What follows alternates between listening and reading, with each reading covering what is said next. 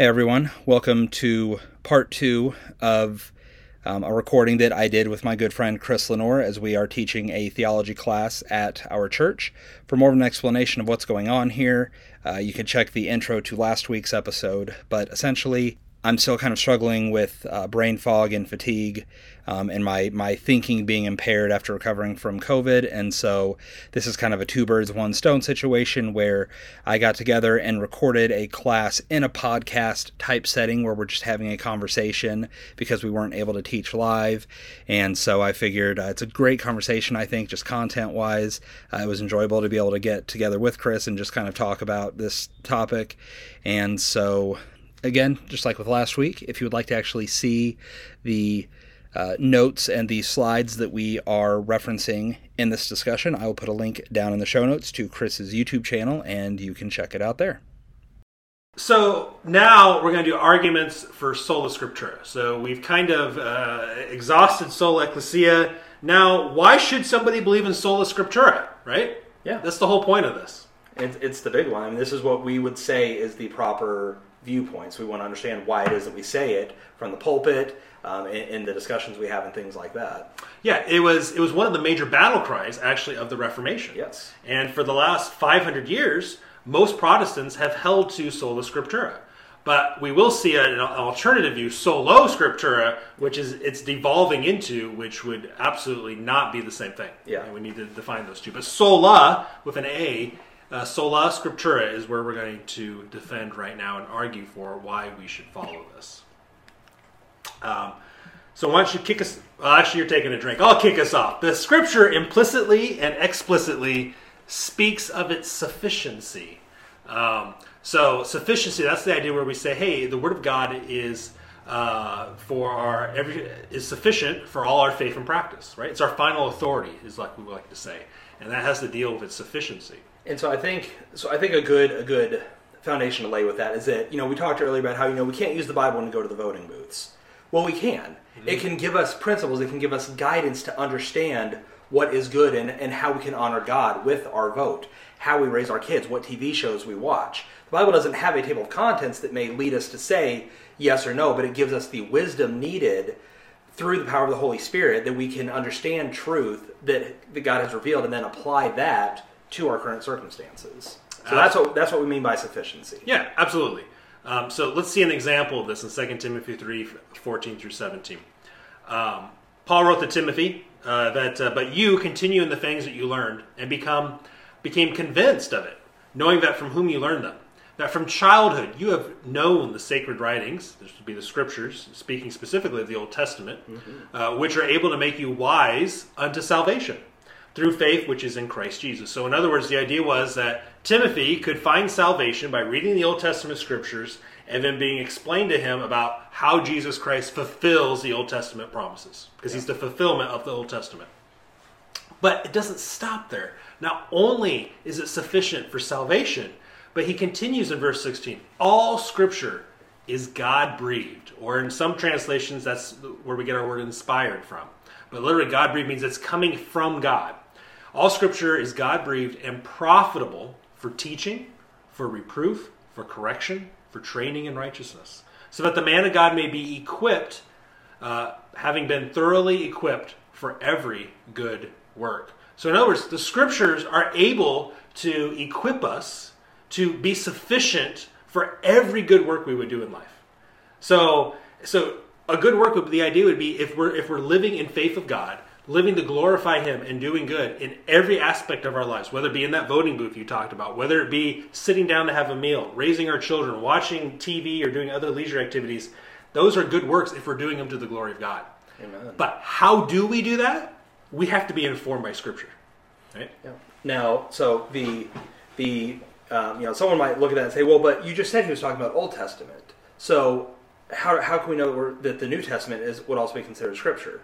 Well, 2 Peter 3:16, that is where Peter is saying that people are twisting Paul's words as they do with the rest of Scripture. In other words, Peter is putting the writings of Paul as an apostle on the same level as these Old Testament Scripture writings that they often referenced. So we know that we can trust the Old Testament and the New Testament equally because God Himself has inspired the writers to equate them in that way. Yeah, you're exactly right. Because one of the things we're going to have to answer in a future class is, how do we know we have the right books? Because if we can't trust we have the right books, then there's always going to be that question, well, what about this book I keep hearing about? Mm-hmm. Or what if this book really shouldn't be in there? Yeah. We got to answer that question later on. But right now, we're just taking for face value Old Testament, New Testament, as we know it now in most of our Bibles. So 3 things this passage teaches. Scriptures are sufficient for salvation, like we pointed out. The Scriptures are sufficient for your sanctification in every area of life. And Scriptures are uniquely God-breathed, where tradition is never given this designation or any other similar designation in any way, shape, or form. Only the Scriptures are said to be God-breathed. We will not go through Psalm 119 right now. But it's such a short John. It's the longest chapter in the Bible, but basically, Psalm 119, even in the Old Testament, makes the case again and again and again of what Scriptures can answer to. In my biblical counseling class I teach, I actually go through a good chunk of Psalm 119 to drive home the point that what we really need is the Word of God as our final authority, because it answers all sorts of questions for us of practical living in Psalm 119 of why we need it. And so if you're out there listening, you're watching this class, then please go read Psalm 119, keeping in mind what can the Scriptures do for me. And not just as a self-help book, but what can it answer for me and how I'm supposed to live out my faith. Yeah. So, and then you can see here in Acts 17:10 through 11, and the brothers immediately sent Paul and Silas away by night to Berea. And when they arrived, they went into the synagogue of the Jews. Now, these were more noble-minded than those in Thessalonica, for they received the word of great eagerness, examining the Scriptures daily to see whether these things were so. So let's get some context here, because by itself, this doesn't make a lot of sense. But you have this idea is that Paul and Silas, they go to Berea, and they're preaching Jesus, right? And so there's Jews there at the synagogue who only have the Old Testament and only know of the Old Testament. And they're saying, hey, there's this guy named Jesus who is your Messiah. He's the fulfillment of the Old Testament. And being, noble-minded, as it says here in the passage, they actually pull out their Old Testament scriptures, unravel the scrolls, start pouring through it. Because they're like, is what Paul and Silas are saying, is that really true? Mm-hmm. Right? And so you see this perfect blend here of this idea that the Scriptures are able to help make them wise unto salvation, and it's what Paul and Silas were even using to preach the gospel with at that time. Yeah, and the funny thing is if you go back before and see, because he says they were more noble-minded than those in Thessalonica. Paul and Silas had gone to Thessalonica, preached the gospel, and the Jews revolted and threw them out because they were threatening their traditions. Yeah. So no one was opening their scriptures to see if what they said were true. They just said, no, that doesn't sound right because that goes against our traditions. And their lives were in danger because of that. And it's this really hilarious balance based on our current conversation of those who seek God's word as their primary source of truth and compare everything else to it are praised in God's word. And that's the model that we want to follow. We don't want to trust anything that anyone says without holding it up to God's word first. Yep. So Scripture, sola scriptura, we're making a case for it. For number 2 here, Ray, go for it. All right, so Scripture explicitly states that no one is to add or take away from the Word of God. These warnings would be completely meaningless if there was not some objective way for one to judge if he or she was actually adding to God's Word, since unwritten tradition is by nature beyond this type of examination. These commands are warnings against traditions that add to the complete and sufficient Word of God. They'd only make sense if the Scriptures were sufficient and complete. So real quick here, are you saying then that maybe Roman Catholic, just this tradition, might be adding to the Word of God? If they are saying that God has said where God has not said, that's exactly what adding to God's Word is. So even today then, as Protestants who would say we don't believe in that sacred tradition the Roman Catholics have, if we have a tradition that isn't found in Scripture and we're holding it up to the same level, are we adding to Scripture? We are. Wow. Well, let's share some verses. Let's get to that, right? Yeah, absolutely. So Deuteronomy 4:2, you shall not add to the word which I am commanding you, nor take away from it, that you may keep the commandments of Yahweh your God, which I am commanding you. So here, God is very plainly saying that he has given commandments. He has a way of things that he wants them to be, and he has things he doesn't want us to do. and for us as people to add to it and say, oh, well, God also wants us to do this. Or, I know God has said this, but we can change that. That's outdated. We don't have to do that anymore. God is specifically commanding against that. Now, obviously, we need to keep that in light of, living under the law versus living under grace. But even still, the things that God has revealed in the New Testament and the things that are still true from the Old Testament, we don't want to add to anything God has said, nor do we want to say, oh, we can safely ignore this because it's more convenient for our lives. God has specifically said, do not do that. Mm. And even in Revelation, we have a warning as well. I bear witness to everyone who hears the words of the prophecy of this book. If anyone adds to them, God will add to him the plagues which are written in this book. And if anyone takes away from the words of this book, of this prophecy, God will take away his part in the tree of life and from the holy city which are written in this book.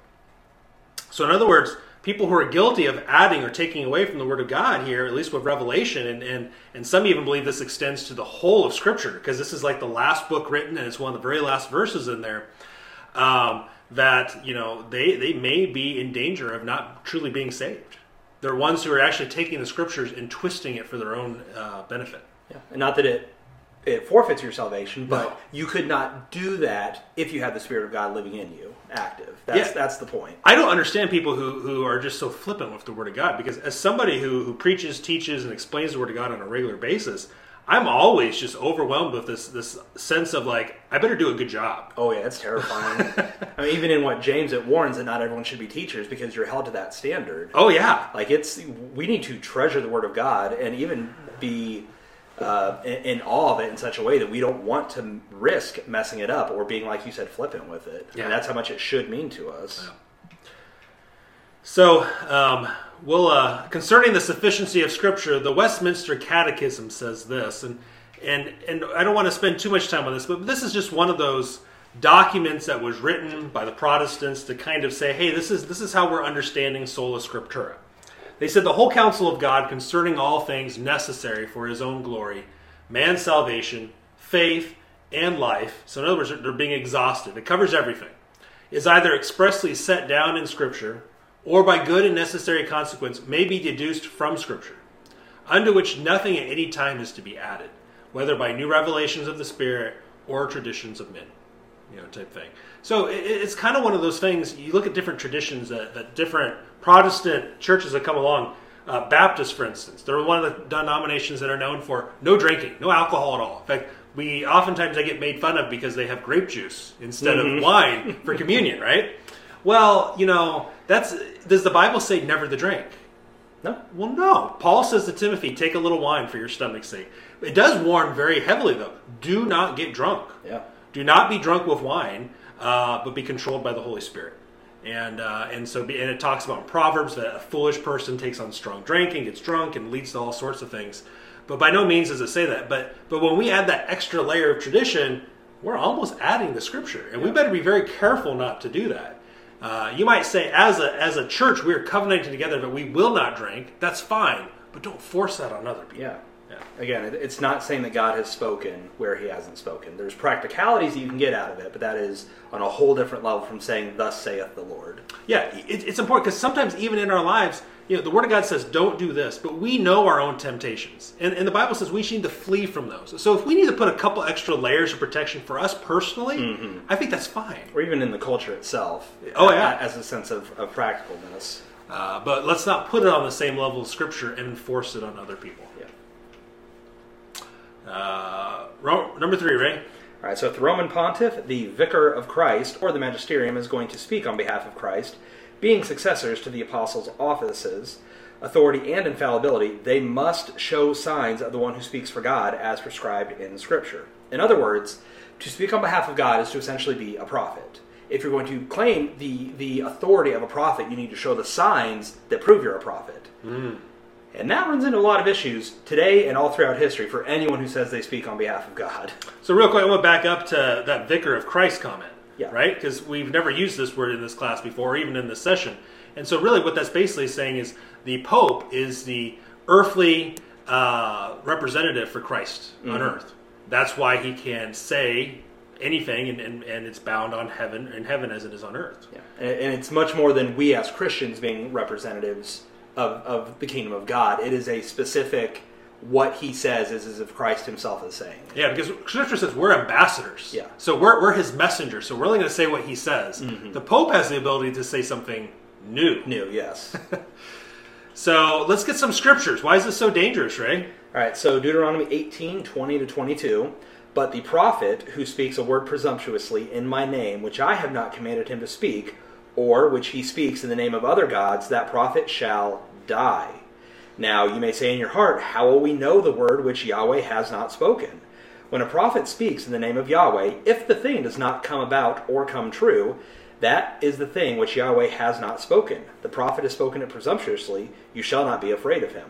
So, to really summarize this, what it's saying is that if a prophet is coming and saying that he represents me, everything he says that I have spoken should come true. Because for someone to say, oh, God has said this, but then God not to fulfill it, is to make God a liar, it's to make God weak, it is to essentially take God's name in vain.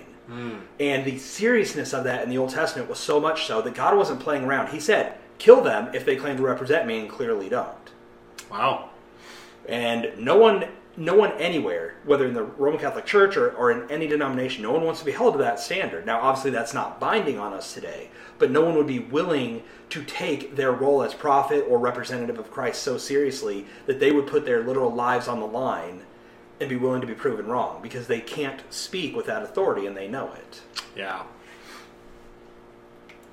I can't help but to think sometimes if we did stone a few people, we'd get rid of a lot of nonsense in Christianity. Yeah, that would be a thing, but...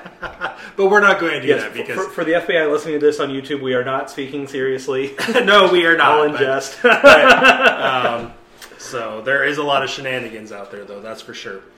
Even in the New Testament, Paul says in 2 Corinthians 12:12, the signs of a true apostle were worked out among you with all perseverance, by signs and wonders and miracles. In other words, what Paul is saying, how did you know he was an apostle? How did you know the other apostles were truly apostles and not frauds and fakes? Because they did signs and wonders and miracles. They proved their office of an apostle and the ability to speak for God. So if someone's claiming to be an apostle today, what are just some easy signs we should expect them to perform that would be impossible without the power of God behind them? Well, if you just want to take Paul as an example, he brought people back to life, raised them from the dead. He got bit by a poisonous viper and just shrugged it off like nothing happened, and it amazed people. They healed people, and I'm not talking straightening a leg. I mean, they took people who were lame, had physical deformities, and watched those limbs grow and regenerate. Almost like in the science fiction movie you would see today. Yeah. Right? And so there's nobody doing that. There's people who say they do, but there's no evidence of it. And a lot of the things you're seeing is mental illness healing, or people getting out of wheelchairs, which is very suspect because, you can just go on YouTube and see testimonies of people who go to different events, like a Benny Hinn or other, people who say they can do these things, trying to seek healing, but they can never get anywhere near in the door, and they literally have problems. Yeah. Not to mention, you also have at times where the apostles would go places and heal everybody who came to them. Didn't turn anybody away. If we really do have these people, why aren't they walking in the hospitals? Why was COVID such a big deal? I mean, especially in our culture right now, suddenly everyone was real quiet about their healing capabilities. It's really funny. One of the most prominent churches that actually has a school for healing in Southern California, there are pictures of them having to close because of COVID. Oh, that's right.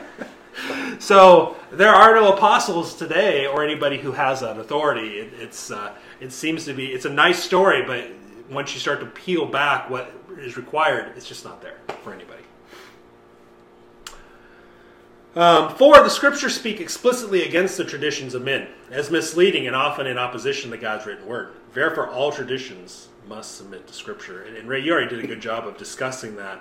But you can see Jesus explaining this here in Matthew 15:2-6. He says, why do your disciples, the Pharisees, come to Jesus and say, break the tradition of the elders, for they do not wash their hands when they eat bread? Notice, not the scriptures, but they specifically say the tradition of the elders. These are man-made traditions. And he answered and said to them, why do you yourselves transgress the commandment of God for the sake of your tradition? So Jesus turns it back on them. Well, you're forsaking the commandments of God, not the traditions of elders. Yeah. He says, for God said, honor your father and mother, and he who speaks evil of father and mother is to be put to death. But you say, Jesus says, whoever says to his father or mother, whatever you might benefit from me is given to God. he need not honor his father, and by this you invalidated the word of God for the sake of your tradition. So what the Pharisees, they had this tradition where they could nuance, get around the word of God by saying, listen, I'm going to go give money to the temple or to the poor, and that money was what I would have used for my mother and father to take care of them, but I already used it for something else. Or various things like that. And so they're finding a loophole. Yeah. Now, this may sound like, oh, I never do that, but as Christians, we do that all the time. In fact, I guarantee there's probably, everybody who's going to be listening to this probably has something they've done this with currently, or have, or aren't even aware of it, right? Yes. My favorite ones is saying, well, I don't give to the church, my local church, because I give to this charity. Well, that's the exact same concept of this, right? And it's all to God. I mean, there's a logical justification, and just like the Pharisees, we can try to argue it from Scripture a little bit and get around it, but ultimately, we aren't wanting to be beholden to God's word. We want to do what we want to do. Absolutely. Number 5, Ray. All right. So the early and early medieval church supported an unarticulated and undeveloped doctrine of sola scriptura. So, as we kind of talked about, the idea of sola scriptura wasn't just somehow unique to the Protestant Reformation. It had always been there. It just never had to be formulated until it had to be formulated. It was under such attack from the Roman Catholic Church in that day that's when they finally had to really dig into it. Yeah, we're not going to read through. We have a lot of quotes here, but we have Irenaeus in 150 AD. You have Clement of Alexandria in 215. You have Gregory of Nyssa in 395. Says, "Let the inspired scriptures then be our umpire, and the vote of truth will be given to those whose dogmas are found to agree with the divine words." In other words, he's basically saying there, the Scripture is our umpire, and it declares what tradition is valid and what tradition is not valid. Yeah. It's calling the shots. Is it strikes, fouls, whatever the case might be?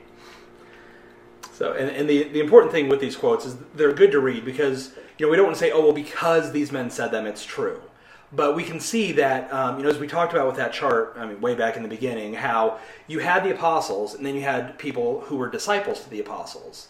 And then you had people who were disciples to them. And these are these early church fathers who were passing on this idea of how sacred Scripture was and how it was our final authority in all things. So we can see all throughout church history, even those who came very shortly after the apostles, affirming this idea that Scripture is 100% sufficient as all we need. 329 to 379, Basil the Great has one. You have Ambrose in 340 to 397. St. Augustine, 354, 430. That's a big person the Roman Catholics even like to quote all the time. He says, "Neither dare one agree with Catholic bishops, if by chance they err in anything. But the result that their opinion is against canonical scriptures of God." In other words, don't argue with them unless they're taking a view that's opposed to God. Yeah. In fact, he's saying argue with them if they're not in line with Scripture. Thomas Aquinas, 1225 to 1274, "For our faith rests on the revelation made to the prophets and apostles who wrote the canonical books." So in the New Testament is what he's getting at in the Old Testament. So quite a bit going there. Now, some would come along and say, hey, but this doctrine of Scripture, the sola scriptura, didn't come along until the 16th century. 1,600 years. So maybe we shouldn't trust it. Well, we just saw the quotes from the church fathers who were saying basically the same thing, right? But it's important to note that if you look at a lot of these different doctrines, the doctrine of man and grace is 5th century, 500 years. The doctrine of Christ, 400 years after. The Trinity, 300 years after. The Atonement, 1,100 years. Justification is the 16th century. A lot of these doctrines where we formalize and articulate them as well as we can quote them today came from because there was these heresies that got introduced into the church, and the church had to fight back, and they had to clarify their position as the Scriptures teach it. And we still do the same thing today. In the 20th and 21st century, we're articulating our position on abortion, homosexuality, LGBTQ issues all the time. Even cloning. There's things that are happening that we're seeing in our world that people are trying to say, well, what about this and what about that? And we have to come together as a church and say, this is how we talk about it. This is how we answer it. Yeah. And that's again where we go to that reality that the Bible doesn't speak about these things specifically. It speaks about homosexuality, but it doesn't speak about, it is changing your gender through science okay. Yeah. But just because it doesn't say it doesn't mean that it doesn't have something to say about how we approach it. And that's where, again, we got to keep going back to the fact that the Scripture is sufficient, and it may not have the clear labeled answer, but it does give us the wisdom needed to come to an answer that glorifies God. Absolutely. So, as we see the development of Scripture here, we see this idea that regula fidei was what the early church used, the rule of faith. Prima scriptura kind of developed for a period of time, and then sola ecclesia, or dual source, Roman Catholic. And it didn't take long for the Protestants to say, no, sola scriptura, which is really kind of a modified version of getting back to regula fidei in a lot of ways. But what happens is, as sola scriptura comes along, is we have this idea of solo scriptura. And indeed, that's a new one. Yeah, that's defined as Scripture is the only authority in all matters. Well, that's true, right? That's not what we've been saying, though. We're saying it's the final authority. We sometimes like to think that, hey, there's no other authorities in our lives. But Ray, just off the top of your head, what are some other authorities that we have that God has given to us? And we've got the government authorities. We've got the law of science and nature. I mean, I can't go jumping off a building and expect to come out of it okay. Yeah. We've got just our own bodies and our own health that we are kind of beholden to. Within the church body, we've got elders that we regular folk submit to. Yeah. Yeah. And we also have, you have the parent-child relationship. So if you're a child, or you have parents, you have an authority there, right? If you are a member of a local church, and I would say if you are a Christian and not a member of a local church, you're outside the will of God, you have an authority in pastors, the leadership of the church, too. So there's lots of authorities God's given us. But ultimately, we take what those authorities say, and we only obey it as long as they're not telling us to disobey Scripture. That's the only time we have the freedom given to us in Scripture to disobey those authorities. So, number 6, by the process of elimination, one must come to the conclusion that Scripture is the final and only infallible authority available to us. And so, here's some things. What sola scriptura does not mean is that there are no other sources of authority in our life for the Christian, like we just answered. Yep. Government, parents, spouses to an extent, pastors, those are all authorities God has given us for our benefit and His glory. Number 2, each Christian is an autonomous interpreter of the Scriptures. It doesn't mean that. We're not autonomous. We're never meant to do that. Being independent of the interpretive community of the body of Christ.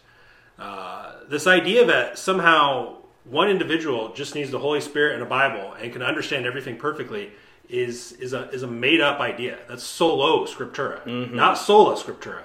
And so we want to know what the apostles said. We want to know what the church fathers said. We want to know what other churches are even saying. We want to know what one another are saying. Because if the Holy Spirit really is working in true believers, and there are other believers in other parts of the world and in times past, then what they have to say and what's been revealed to them is just as important. Yeah. Right?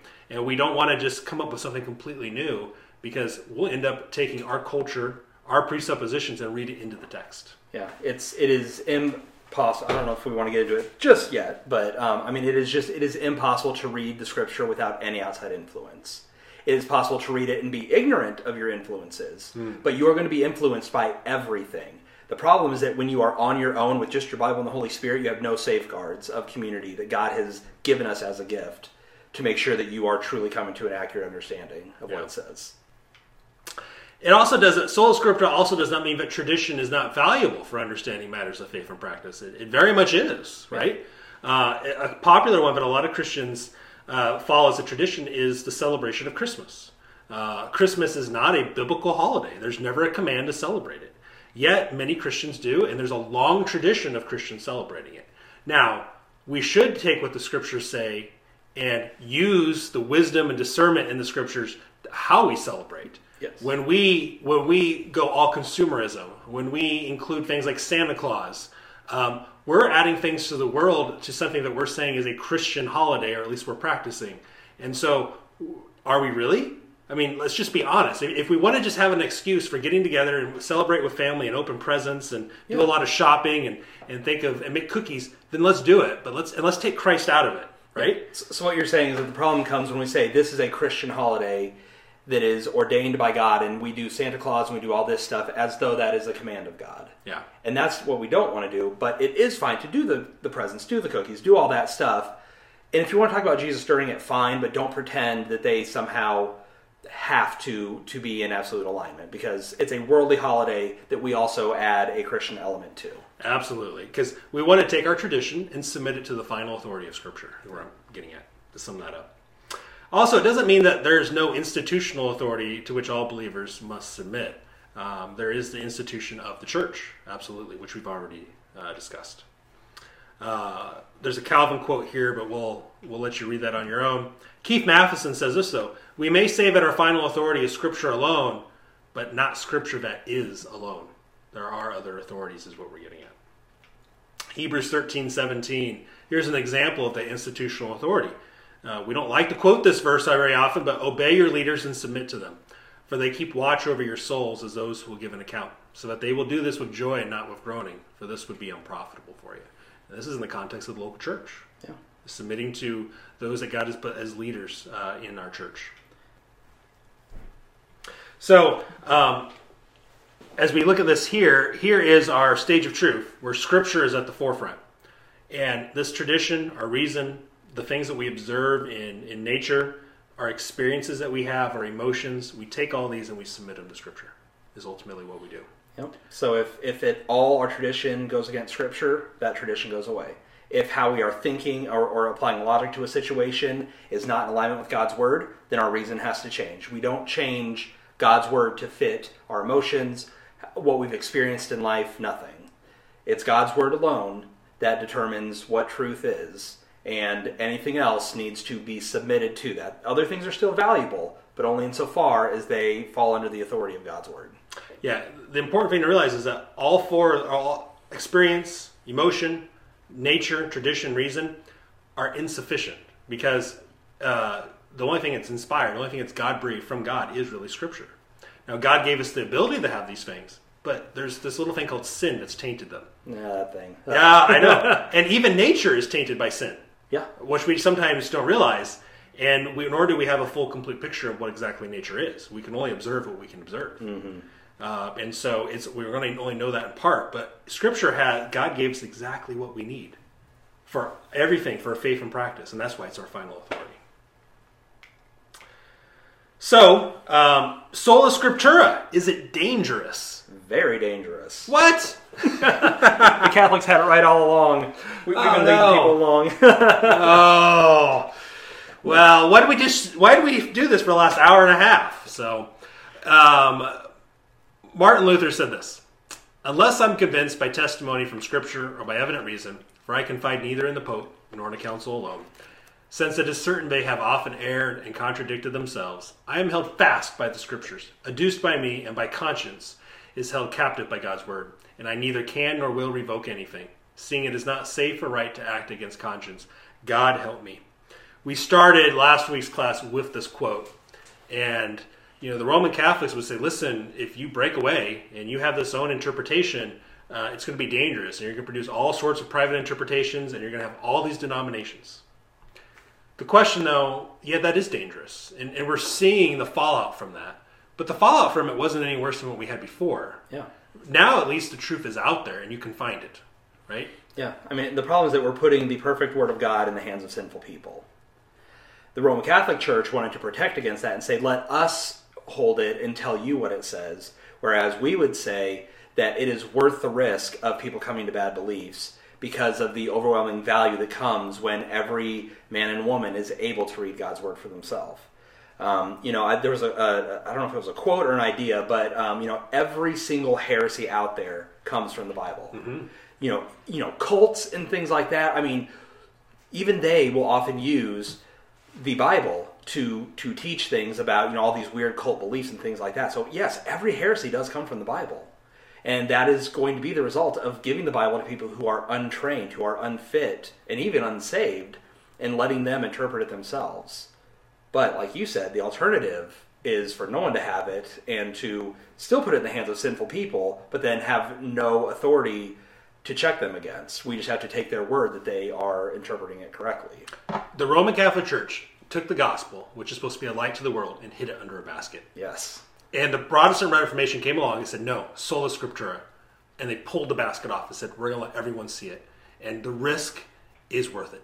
It is. Because now the gospel is at least out there, and people can hear the truth and find salvation. And that's so important. That's so key. And another danger, in a personal sense, is that because we have access to God's Word, we have a responsibility to use God's Word. We can't use the excuse of, well, I don't know what God's Word says because I don't have it. You have it. You've probably got it in your pocket right now. Yeah. And so we have the ability to read it, and we have the capacity to read it responsibly. And that's what God calls us to do. I mean, how can we say that we value it? How can we say that it is sufficient for life if we just read, a verse once a week? Or if we just let our pastor tell us what it says? I mean, if we're doing that, are we any different than what the Roman Catholic Church was fighting for? If we are letting someone else tell us what God's Word says and not taking advantage and looking for ourselves, doing like the Bereans did and sought the Scriptures to see if what's being said was true? Absolutely. So what you're saying, though, is Uncle Ben from Spider-Man was right. With great power, meaning the Word of God, comes great responsibility. So because we have such freedom of access, we have a responsibility to read it, right? And apply it to our lives and know what it says. To know what we believe and why we believe it. And if, as most Christians, they believe it, we're all going to give an account to God someday for how we live this Christian life from our salvation onward. I don't know about you, but I don't want to be an individual who has to give an account where I squandered my freedom to have the Word of God. I want to come before my Lord, and I want to hear the words, well done, thou good and faithful servant.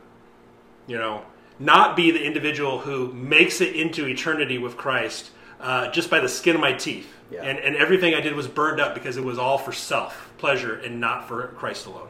And for a lot of people, even getting up there and almost meeting Christ for the first time. It'll feel like that. They spend a lifetime kind of knowing about this guy who saved them, but never truly falling in love with him for who he is as revealed in God's Word. Yeah. So we have this last thought here to kind of tie things up. Norma normans, sed non normata. Say that 10 times fast. No, thank you. A norm of norms which is not normed would be the translation into English. This is a Latin phrase of the Protestant Reformation that stresses the importance of Scripture above all other sources of theology. The Scripture, according to the Reformers, is the standard. It's the normal, right? Against which all other sources for theology must be judged. But this standard cannot be ultimately judged by them. And so, in other words, Scripture stands alone as being the normative by which we judge everything else. Yeah. So the common phrase today of the Bible is outdated because it doesn't match with our current cultural standards. That's saying that the Bible is under authority of something else. Oh, yeah. And this is saying that no, culture needs to be compared to Scripture. Our beliefs, our emotions, our experiences, they are held up to Scripture. If Scripture disagrees, Scripture wins every single time because it is not under the authority of anyone or anything else. All the time you hear people say, well, if Christianity wants to continue to be relevant, they better change, keep up with the times, right? Uh-huh. You hear the phrase, don't be on the wrong side of history. Well, if you're a Christian out there struggling through that and saying, well, and that's a concern for you, let me say this. I mean, when you really think about it, if ultimately Christ and God are in control of human history, by adhering to His Word, you can never be on the wrong side of history. Yeah. You might be under persecution for holding to the truth, but I'm going to guarantee you a day will come when Christ will return, right? And you will not be on the wrong side of history at that point. Everybody who has said that to you your entire life will be on the wrong side of history. And they will know it too late. And so we should take comfort in that. So we want to be on the right side of history, and that is adhering to the Word of God. Amen. Well, we made it through the whole thing. We did. That's amazing. And only as late as we normally run. And only 10 minutes over. Well, I'm going to wrap us up in a word of prayer for those who are listening. And thank you for joining us, but let's close in a word of prayer. Heavenly Father, we're just appreciative for your word. I pray for everyone listening, all of us, even Ray and I, that we truly would live sola scriptura, that we would submit everything in our lives to Scripture being the final authority.